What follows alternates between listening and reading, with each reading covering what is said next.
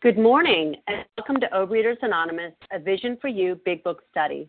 My name is Katie F., and I'm a recovered compulsive overeater. Today is Wednesday, October 1st, 2014. Today we are reading from the Big Book, the forward to the second edition, and we are starting with the first full paragraph prior to his journey. Today's readers are Michelle H., Chelsea, and Penny C. The reference number for Tuesday, September 30, is 6920. That's 6920. OA Preamble. Overeaters Anonymous is a fellowship of individuals who, through shared experience, strength, and hope, are recovering from compulsive overeating. We welcome everyone who wants to stop eating compulsively. There are no dues or fees for members. We are self-supporting through our own contributions, neither soliciting nor accepting outside donations. OA is not affiliated with any public or private organization, political movement, ideology, or religious doctrine. We take no position on outside issues. Our primary purpose is to abstain from compulsive eating and to carry the message of recovery through the 12 steps of OA to those who still suffer. Our sole purpose. OA's fifth tradition states, each group has but one primary purpose, to carry its message to the compulsive overeater who still suffers. At a Vision for You Big Book study, our message is that people who suffer from compulsive overeating can recover through abstinence and the practice of the 12 steps and 12 traditions of Overeaters Anonymous. I will now ask Maura Z. to read the 12 steps. Good morning, Katie F. This is Maura Z., recovering compulsive overeater in Virginia. 1. We admitted we were powerless over food, that our lives had become unmanageable. 2. Came to believe that a power greater than ourselves could restore us to sanity. 3. Made a decision to turn our will and our lives over to God as we understood Him. 4. Made a searching and fearless moral inventory of ourselves. 5. Admitted to God, to ourselves, and to another human being the exact nature of our wrong. 6. We're entirely ready to have God remove all these defects of character. 7. Humbly asked Him to remove our shortcomings. 8. Made a list of all persons we've harmed and became willing to make amends to them all. 9. Made direct amends to such people wherever possible, except when to do so would injure them or others. 10. Continued to take personal inventory, and when we were wrong, promptly admitted it. 11. Sought through prayer and meditation to improve our conscious contact with God as we understood Him, praying only for knowledge of His will for us and the power to carry that out. 12.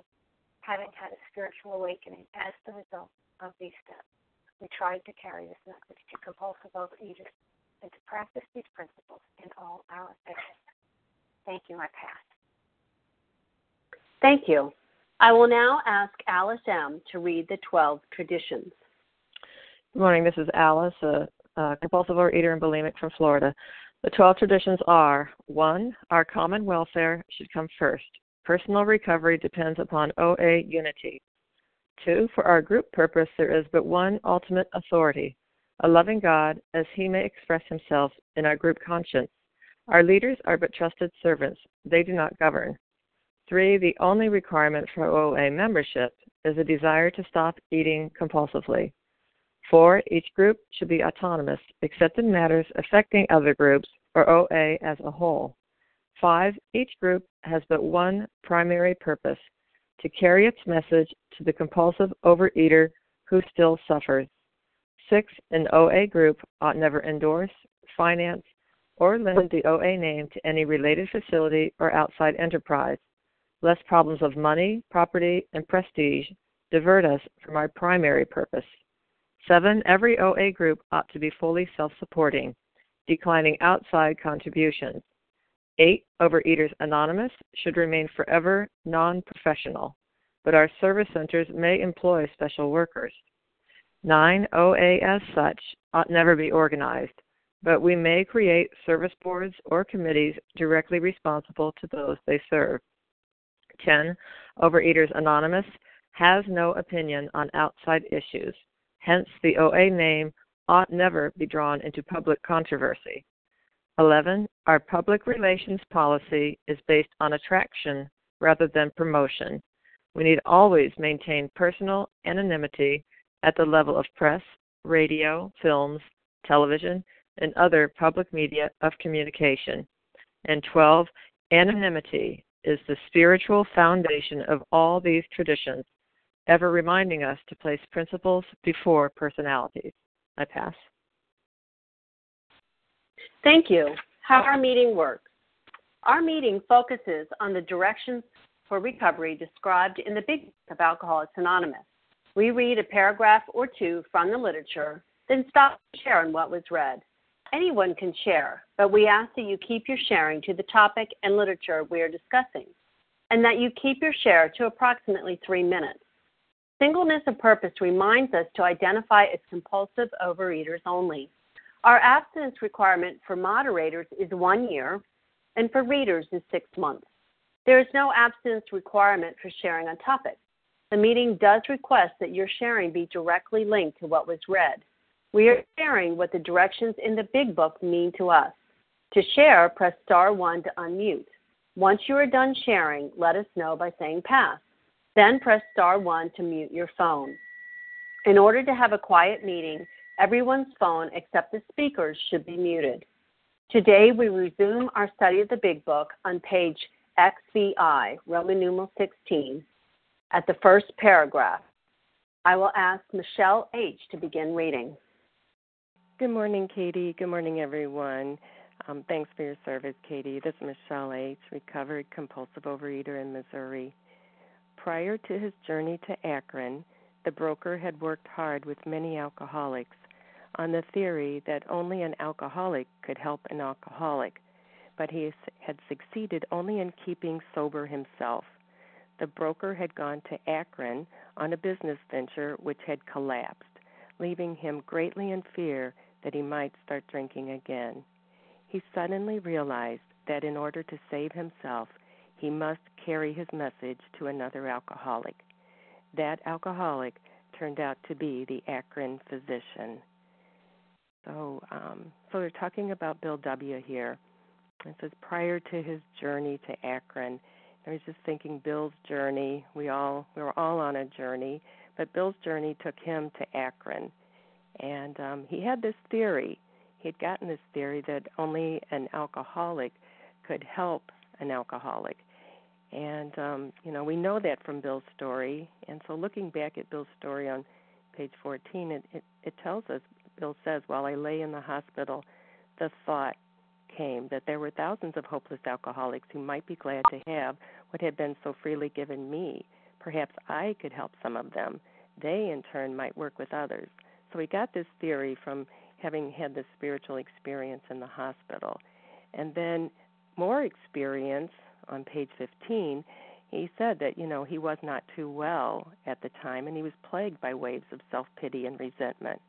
And this sometimes nearly drove me back to drink, it says. But I soon found that when all other measures failed, work with another alcoholic would save the day.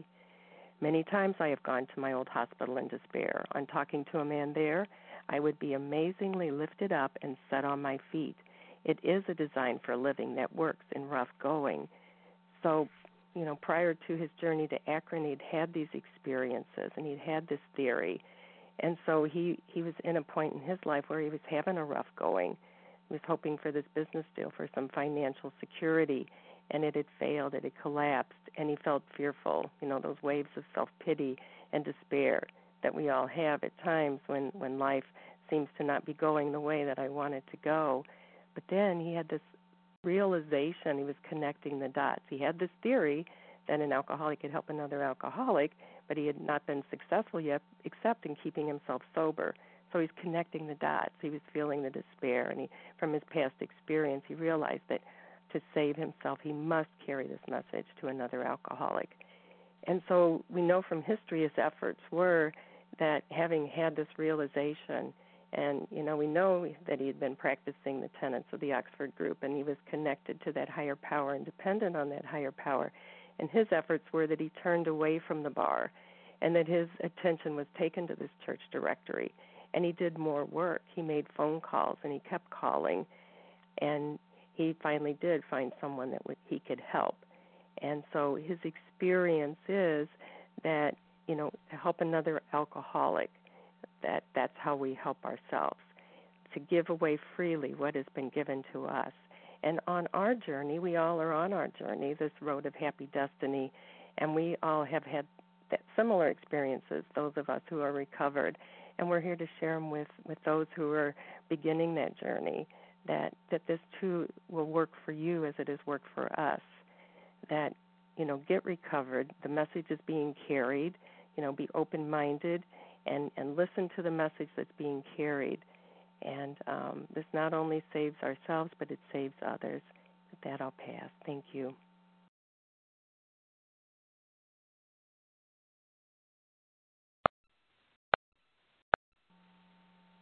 Okay, who would like to share? Thank you, Michelle H. Who would like to share on this paragraph that was read? Sue G. Okay, Sue G., go ahead. Hello, Katie. Thanks for your service. Thanks, everybody who has and will share and listens, etc. It's Sue G., recovered in suburban Philly. And I really like this. And, of course, my big book wants to open to page 26 instead of page 16. But what we're talking about here is certainly what I experienced walking into the doors of OA, which is a process of one addict helping another and of the old identifying in that what has to happen in order for us to get started in a program of recovery is to find some people to identify with, others who have suffered from the same things. And I remember my particular experience was walking into OA after more than 15 years in another fellowship. And what amazed me in OA is something we sometimes put down in this meeting, which was people talked about themselves. I thought, I'm going to walk in here, and this is just going to be another place where people are going to talk about the diets they're on, and I really don't want that. In fact, I never really went to a group like that because I didn't want that. I didn't want to discuss diet. I wanted to discuss what was wrong with me, and did I have any friends that had the same problem? And in the rooms, I found people who had the same problem, and some of them were just bantering about, oh, my husband did this and my sister did that and I'm ready to kill my mother and the dog just died, etc. But it was a big book meeting. See, I learned something from my other fellowship, which is also based on the big book of AA, which is study the big book of AA and you'll learn something. And if you learn something, maybe it'll have something to do with what's wrong with you. So I think that finding the other alcoholic and identifying in that's the beginning of the recovery, and we need that before we can go fishing for what we need, and before Leah can reel us in with her fishing line, we need to find someone that we can identify with, who can attract us to the program. Thanks for letting me share. I pass. Okay, who else would like to share on this paragraph? This is Larry. Larry? Okay, go ahead, Larry. Good morning. Larry, recovered compulsive overeater from Chicago. So, this is good stuff because, this is about step 12 for me, carry this message of hope. It's pretty clear to anyone who's recovered from this madness, this hell, that faith without works is dead. And so the message, that Bill and Dr. Bob received in the 1930s is still true today. A couple of things. First, we work these steps to effect a spiritual change, a complete transformation. And then what happens? is it eradicates the effects of this disease. And the second part is that once this occurs, it's vital that we carry this message. And not just carry the message, it talks about working intensely or strenuously with others to maintain this spiritual transformation. And that's what I try to do. That was a missing piece for me. I've seen a lot of people that maybe they did, have a spiritual transformation, but then they failed to work strenuously, vigorously with others, intensely with others. There wasn't that willingness to do that, and many of them that I know of, they seem to find themselves right back into the disease. So the big book teaches me, something else in this regard. On page 103 it says, and I'm informed by this, we are careful never to show intolerance or hatred of drinking as an institution. Experience shows that such an attitude is not helpful to anyone. So it's a little bit contradictory, it seemed to me so, but now I understand. It says every new alcoholic looks for this spirit among us. What spirit? A spirit of tolerance, kindness, and love. And they're immensely relieved when they find that we're not witch burners. So when I show a spirit of intolerance, I actually repel those whose lives could have been saved. And then it goes on, for not one eater in 1,000, I'm replacing alcoholic with eater, for not one eater in 1,000 likes to be told anything about their food by one who expresses hatred of it. So it's kind of, in other words, I'm honest in sharing about the grave nature of this disease. Oh, it'll kill you all right. There is no doubt. I know that from experience. I was digging my grave with a spoon, a knife, and a fork. But I share about the prescription for getting well. No doubt, what's worked for me, what got me well. But I do so always with an attitude of love and tolerance for the person afflicted. I try to rally around the individual with the same cancer of the spirit that I had. Who am I to sit in judgment, handing out a divine sentence, if you will? So, my prayer today is, guide us to peace in the midst of distress. There's people in distress. With that, I'll pass. Thanks.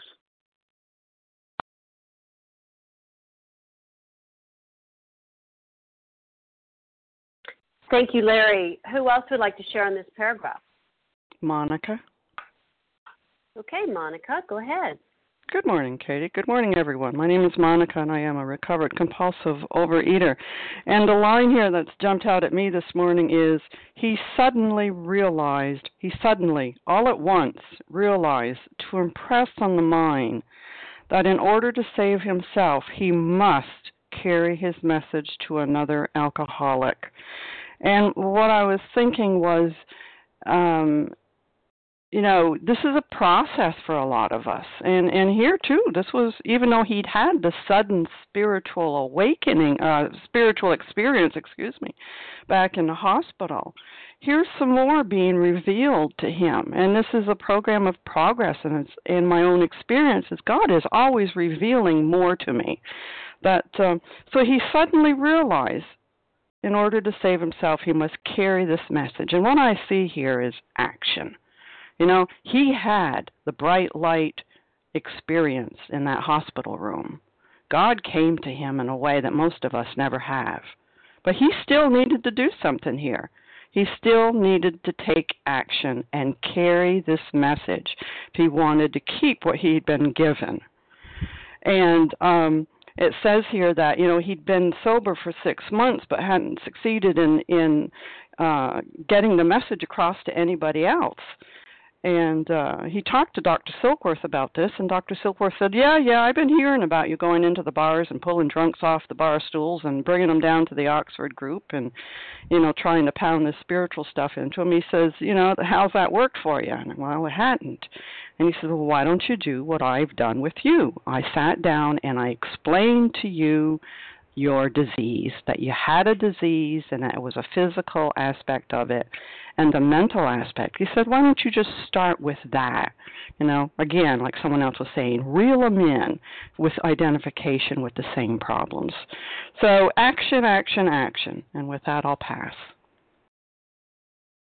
Thank you. Who else would like to share on this paragraph? Well, I'll jump in. Hi, this is Kathy. Okay, go ahead, Kathy. Okay, thank you, Katie, for your service. Good morning, everyone. This is Kathy. I'm a recovered compulsive overeater from Boston. And, I identify so much with this paragraph when I came to step 12 and realized that to maintain my recovery, I would have to help others and make that a very important part of my life. And I can remember talking to my sponsor about how I didn't feel ready to do that. I did not feel ready to guide other people. I felt like such a new one in recovery. And she pointed me to the chapter on working with others, and she said, bring God with you. And, I just little by little started sharing my story, and people started identifying with my story. And then as I started to move forward and trust that I would be given what I needed to help another fellow sufferer, I found myself saying things that not only were helpful to another, but also were so helpful to me. That is the miracle of this program, that every time I help another person, I'm also helping myself and strengthening my own recovery. It's become such a part of my program that when there's a gap for whatever reason, I miss it. When I'm not thoroughly engaged with others in guiding them through these pages, there is a hole in my heart. And this was the beginning. This is what Bill discovered in Akron, and it's become such an important part for all of us. And with that, I pass. Thank you, Kathy. Would anyone else like to share on this paragraph? Okay, well, I'll share. I'm Katie, a recovered compulsive overeater, and there's just nowhere in this big book that says, that our results are something that we need to, consider as a marker of our recovery. All we have to be is willing. He realized that in order to save himself, he must carry his message to another alcoholic. And, we started this meeting in July of 2012, and my recovery has, it just has so much more life in it than it did. And, I wasn't a dry drunk. I wasn't on the verge of picking up the food, but sharing my story, even just bits and pieces of it with newcomers and encouraging them and saying, yes, you too can have this thing, gives me life. And, I would be morbidly depressed if I thought about all of the people that I have shared my story with who I have no idea what happened to them. I pray for every person that I've ever talked to, and that seed that was planted will take root. But that is not my responsibility. My responsibility is to answer the phone and to be willing to share that there is a solution. And so I'm so grateful that they make that so clear in this book, that we are sharing our recovery so that we will stay sober one more day. And, hopefully, God willing, other people will want what we have and will join us. But that is between them and their higher power. And I don't have any magic in my back pocket that is going to strike someone else abstinent. What I have is my own experience, strength, and hope. And, 2.5 decades of experience where I did not find it necessary to pick up the food in order to get through whatever was going on in my life. And, that's what Bill is talking about here, that he shares with another alcoholic in order to carry his message, that there is a way out. And, I am so grateful to be able to do that today. And selfishly, it helps me. And with that, I'll pass. Who else would like to share before we move on? This is Chris from Boston. Okay, Chris, go ahead. Thank you. My name is Chris. I'm a recovering compulsive overeater. This is the first time I've shared, but I've been on the line for months. But I just wanted to point out one thing that I heard clearly in this paragraph is the word must. We must do this, carry the message in order to recover. And, there's not many musts in the big book. Bill in writing this knew the personality of the alcoholic, which is don't tell me what to do. So they're often used suggestions, we suggest, but I really, keyed in on this that, no, this is a must. And in order to recover and in order to live a happy recovery, we can, be abstinent or sober and be miserable. And so this is a solution. And I just wanted to put out one of the things that I kind of, I don't know if it's fear or whatever, but I liked what he said about he tried to help people and no one joined him, but he stayed sober. Because when I think of helping others, I think, oh no, what if they eat again, and I'm going to be devastated, and so I get emotional over that, and that kind of holds me back from that. But I see this loud and clear, and that the purpose is to help another person, but really the bottom line is that it keeps me abstinent, and it provides service, which is a huge part of this program. So I'm so grateful that I found this big Vision for You meeting. It's amazing, and I love getting on it every morning. I've been in fellowship for over 34 years, and this is just fantastic. So thank you for letting me share. Thank you, Chris. Okay, I will now ask Chelsea to move on to the next paragraph, disposition. Thank you for your service, Katie. This is Chelsea. Good morning. This is Chelsea. I'm a recovered compulsive overeater for now. This physician had repeatedly tried spiritual means to solve his alcoholic dilemma, but had failed. But when the broker gave him Dr. Silksworth's description of alcoholism and its hopelessness, the physician began to pursue the spiritual remedy for his malady with a willingness he had never before been able to muster. He sobered, never to drink again, up to the moment of his death in 1950. This seemed to prove that one alcoholic could affect another as no non-alcoholic could. It also indicated that strenuous work, one alcoholic with another, was vital to permanent recovery. Still Chelsea, still recovered.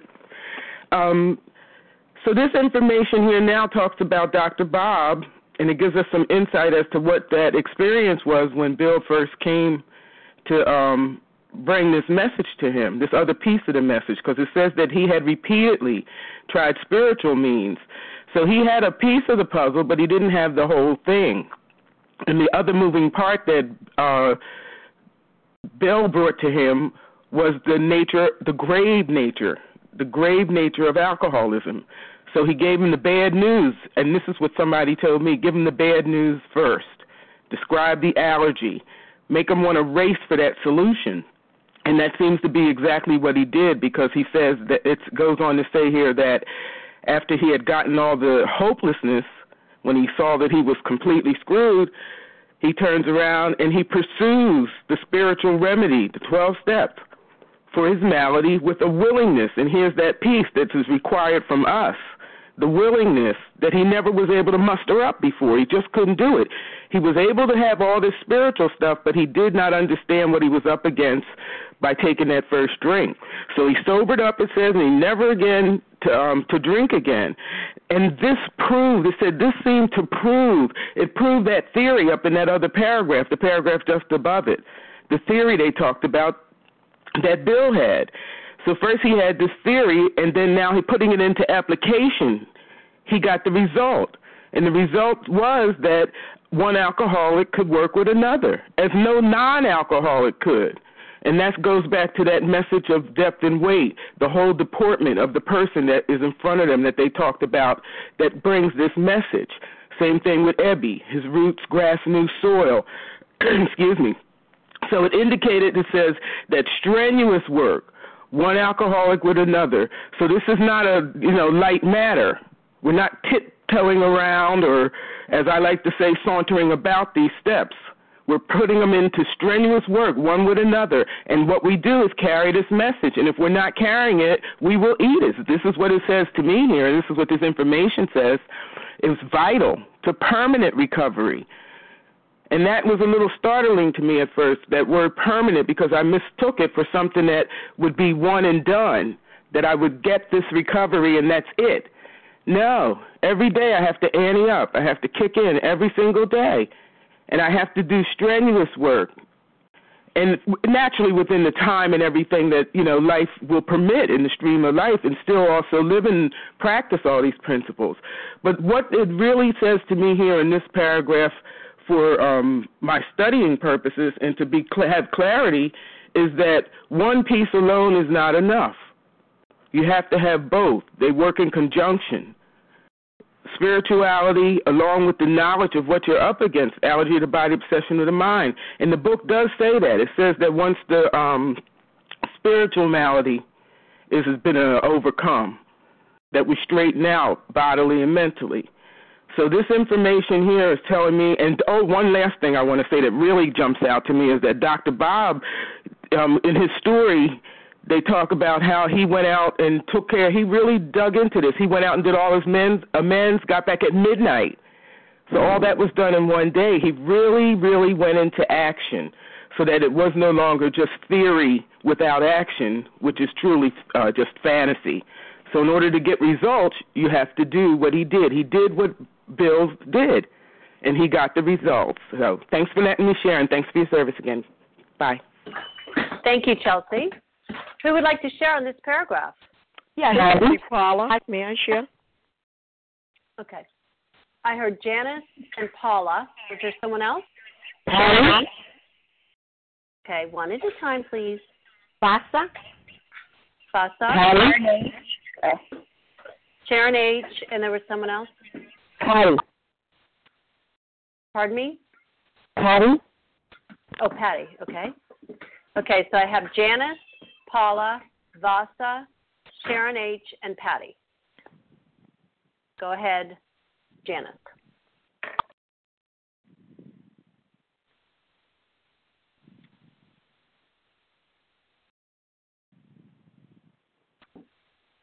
Was it Janice or Penny?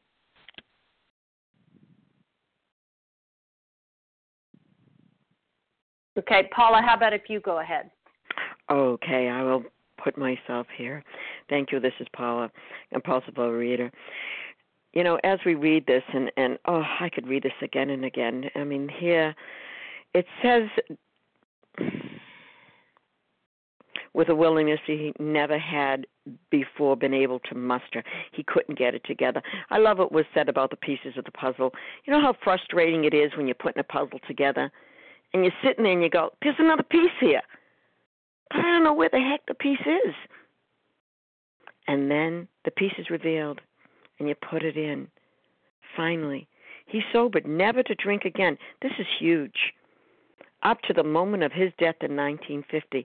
Yet we see, even here, a transformation from the life he lived to the life he lived until his death. This seemed to prove that one alcoholic, this is huge, could affect another as no non-alcoholic could. I've walked there. I've been there. I've done that. Geez, that opens every door. And you listen differently.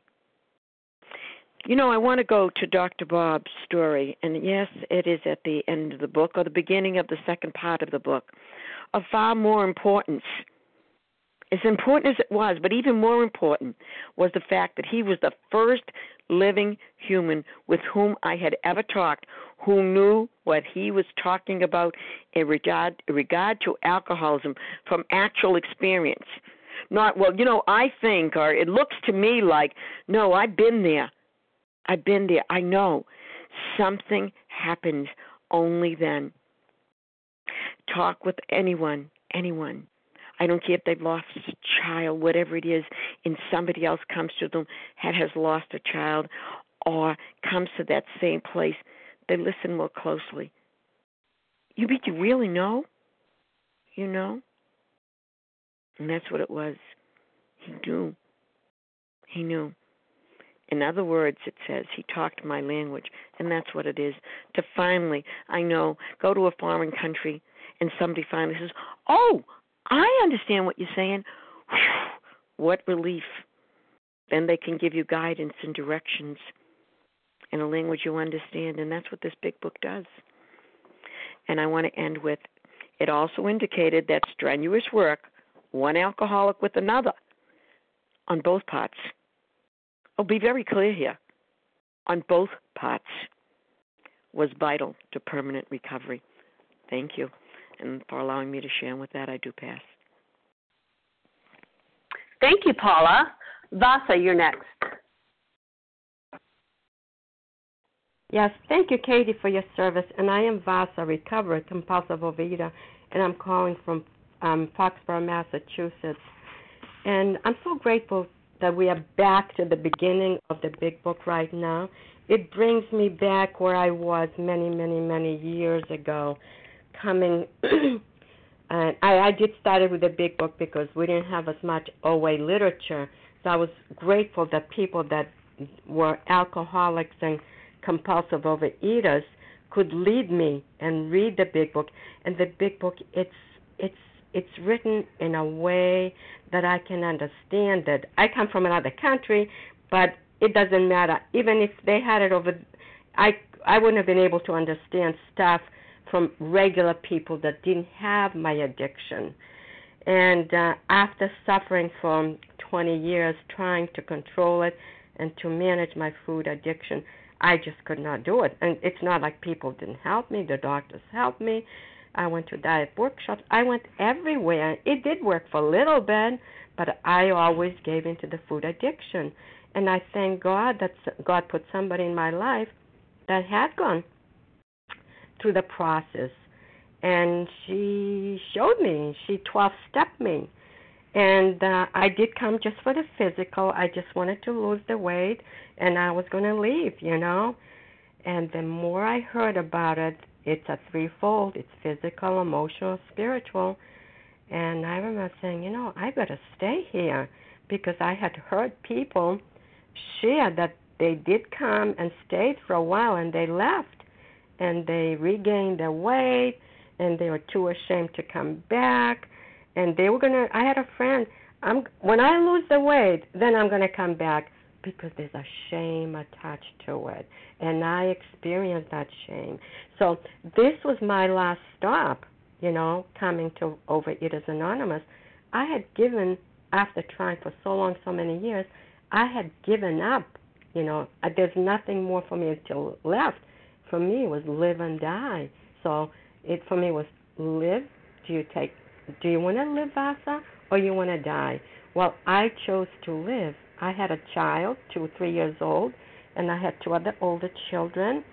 And I said, if I don't do something about this, I'm going to die, And I started identifying with people. I felt at home when I came to OA. People started talking about themselves, And I didn't feel comfortable talking about myself. But when I heard them, gradually, little by little, I started opening up. And my sponsor said, okay, Vasa, now you got to give it away. What God is providing you in this program, you have to give it away. And that's my service. That's my mission, just to help another compulsive overeater. And again, it's extend my hand. Whatever they do with it, it's none of my business, I love everybody to come and do what I'm doing. But, they have to be ready. I was so ready, and I was so willing to do. I didn't want to die. So, I'm just so grateful just to go back again to see where I was and where I am today. So I'm just sharing my experience, strength, and hope to give another human being. There is hope where that I felt there was no hope. Thank you for letting me share, and I pass. Thank you, Vasa. Okay, Sharon H., your turn.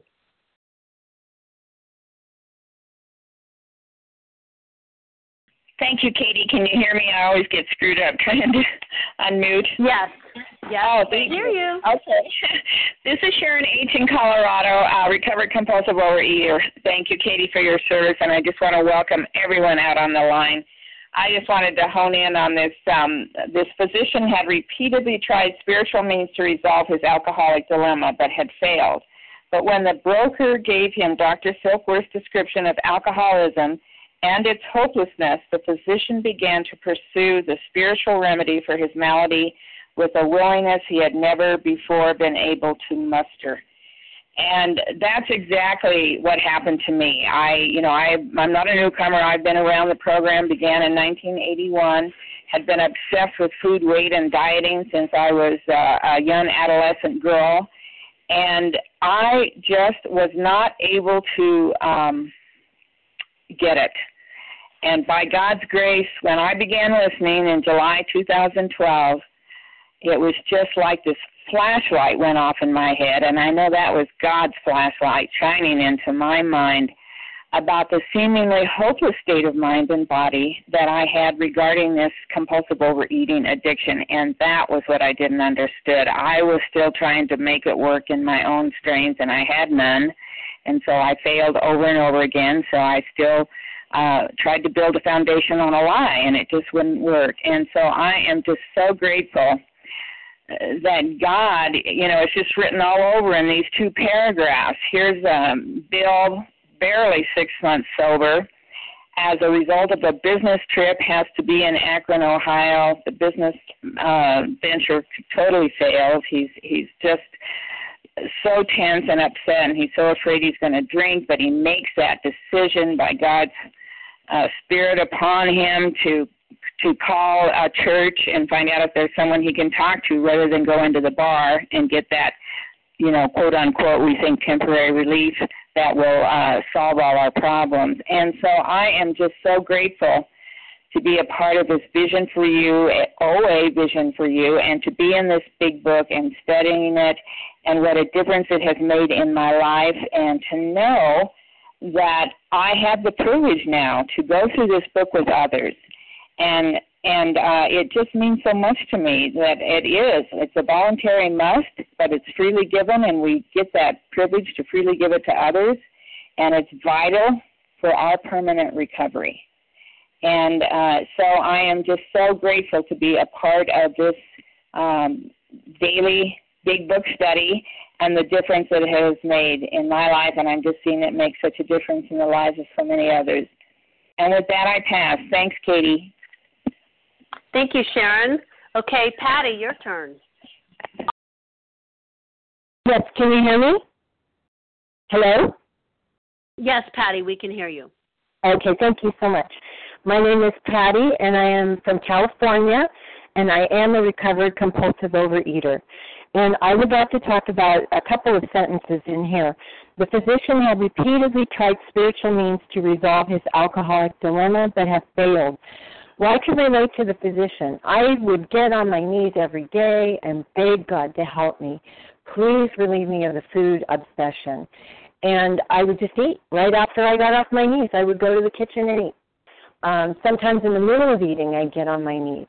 But it never helped. I tried the spiritual means, but I never tried the program of action. What I did was I would do the tools. And every time I'd break, I would get some abstinence and I would break, and they'd say, just work the tools harder. Just work the tools harder. Call more people. Do the tools. And I would do the tools, and I would start sponsoring, and I would pass the tools on to my sponsees. And none of my sponsees were staying abstinent. I wasn't staying abstinent. And all of a sudden, when I got on this on this phone meeting and heard that the program of action, and I started to take the action, my life changed. And today I'm abstinent. Such a miracle. I can't believe it. The obsession has left me. I feel so grateful. And the last sentence, this seemed to prove that one alcoholic could affect another as no non-alcoholic could. It also indicated that strenuous work, hard work, could one alcoholic with another was vital to permanent recovery. Vital is life-sustaining.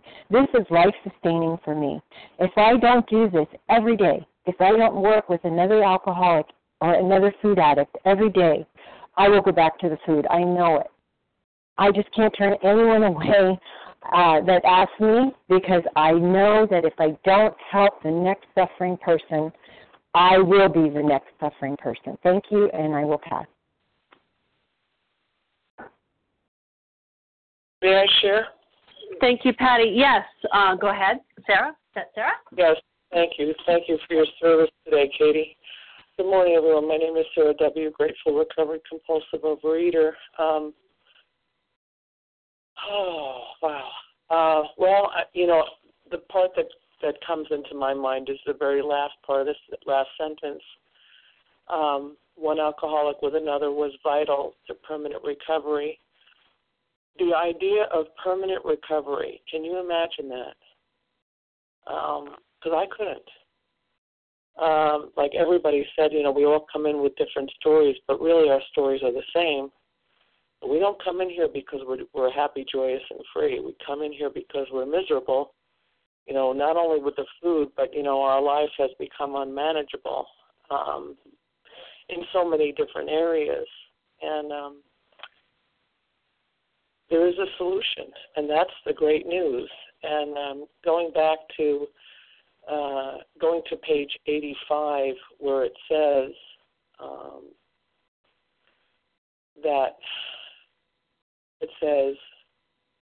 we are not fighting it, neither are we avoiding temptation. We feel as though we had been placed in a position of neutrality, safe and protected. Can you imagine not having any feeling like you want to overeat? That happens for us. Most of us have been in the program a long time or have been alive a long time, and we come in with a disease that has been working in us for a long time. And it says right here that we are neither cocky nor are we afraid. This is our experience. The problem has been removed. That is how we react so long as we keep in fit spiritual condition. And it is easy to let up on a spiritual program of action, rest on our laurels.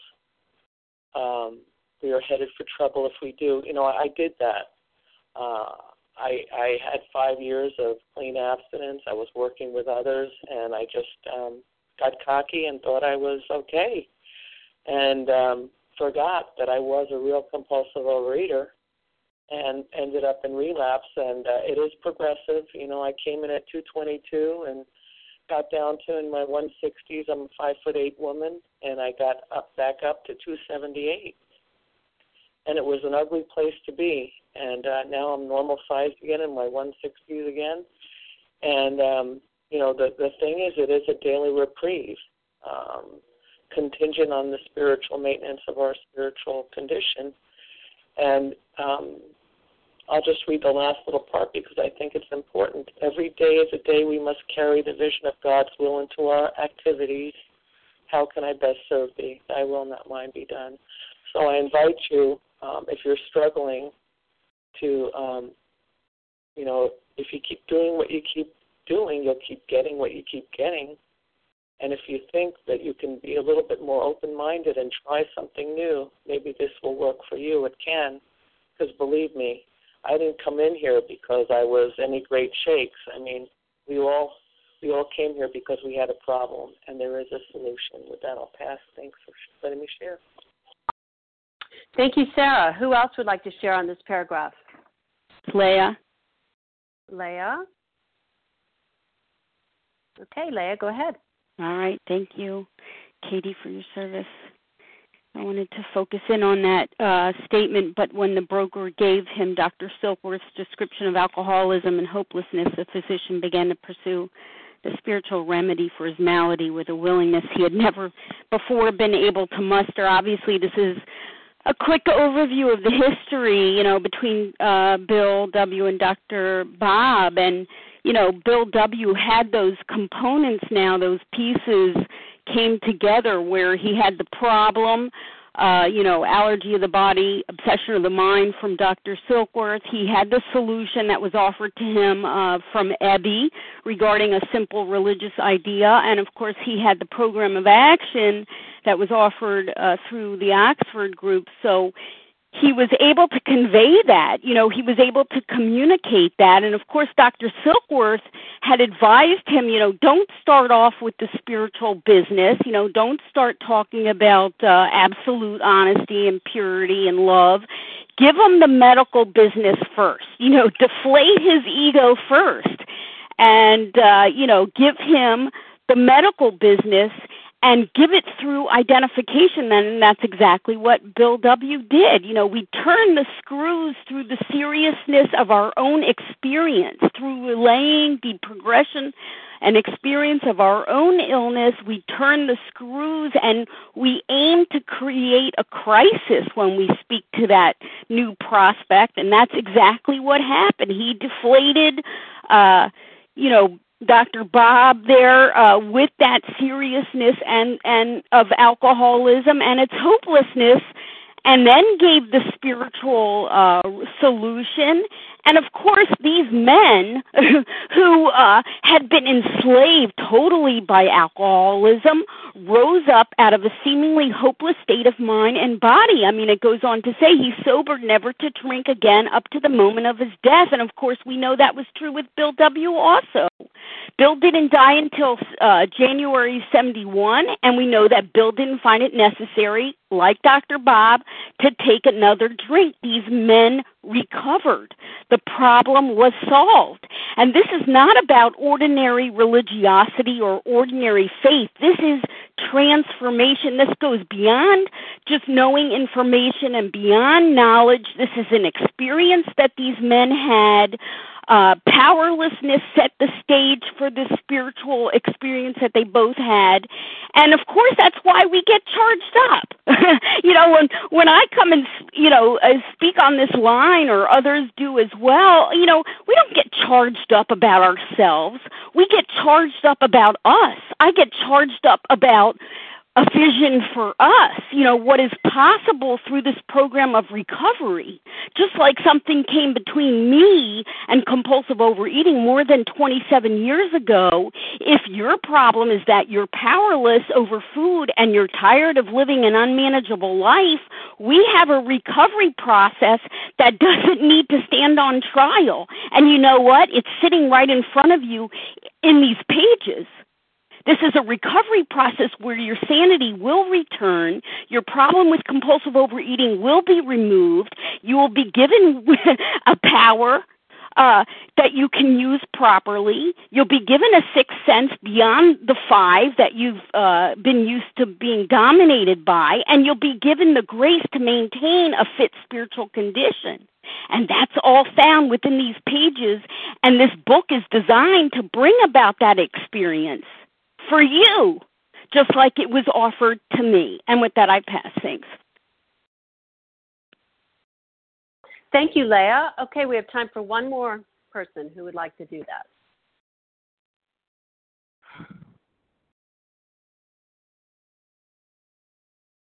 Sally? This is Sally, Diane. go ahead. Thank you. Okay, Sally, and then Diane. Thank you. And then that's it. Thank you. Good morning. Thank you. Good morning, A Vision for You. It's Sally A. in South Jersey, and I have been just really blessed to listen to this morning, all these great shares, and just want to chime in, I guess, and say one thing about this paragraph here. Well, two things about this paragraph here. Dr. Silkworth, it's telling us how beautifully these puzzle pieces are put together in this man's mind. Here he's been, like me, probably laying face down on his kitchen floor, begging God help him because he knows how how powerless he is. He knew he was powerless. He had tried the spiritual means, and I imagine, like me, he had been begging God, help me, for a long time. But it wasn't until he got this other piece of the puzzle from Bill W. That he finally gets what's wrong. And right away, you see this guy. It's like he's rolling up his sleeves, and he's taking action, and he says, the physician began to pursue. It's like he's got it. He knows what he has to do now because he understands what the problem is. So he's pursuing the spiritual remedy because now that he knows, okay, now I know I got this allergy, I've got this mental obsession, I've got to stop altogether once and for all, put this drink down, and now he's going to pursue the spiritual remedy, I love that word, pursue, for his malady with a willingness he had never before been able to muster. The word muster, what a beautiful word. These guys are such wordsmiths. Muster means gather, summon, raise. With a willingness he had never before been able to gather, summon, raise, muster. But I love this part. It goes on to say this seemed to prove that one alcoholic could affect another as no alcoholic could. It also indicated that strenuous work. You know, that word strenuous work, it's relative. What is strenuous work to you might not be strenuous work to me. Is strenuous work that we just take the garbage out? Is strenuous work that we keep it clean, we keep it neat, we decide, I'm going to work with one person at a time. And not to say that there's anything wrong with working with one person at a time. But when I read these words, it also indicated that strenuous work, one alcoholic with another, was vital, essential to permanent recovery, because I never want to go back there. So when I read these words, I want you to know that when someone comes to me, I don't just glibly say to myself, no, I'm done, I got too much, I can't do more. I pray.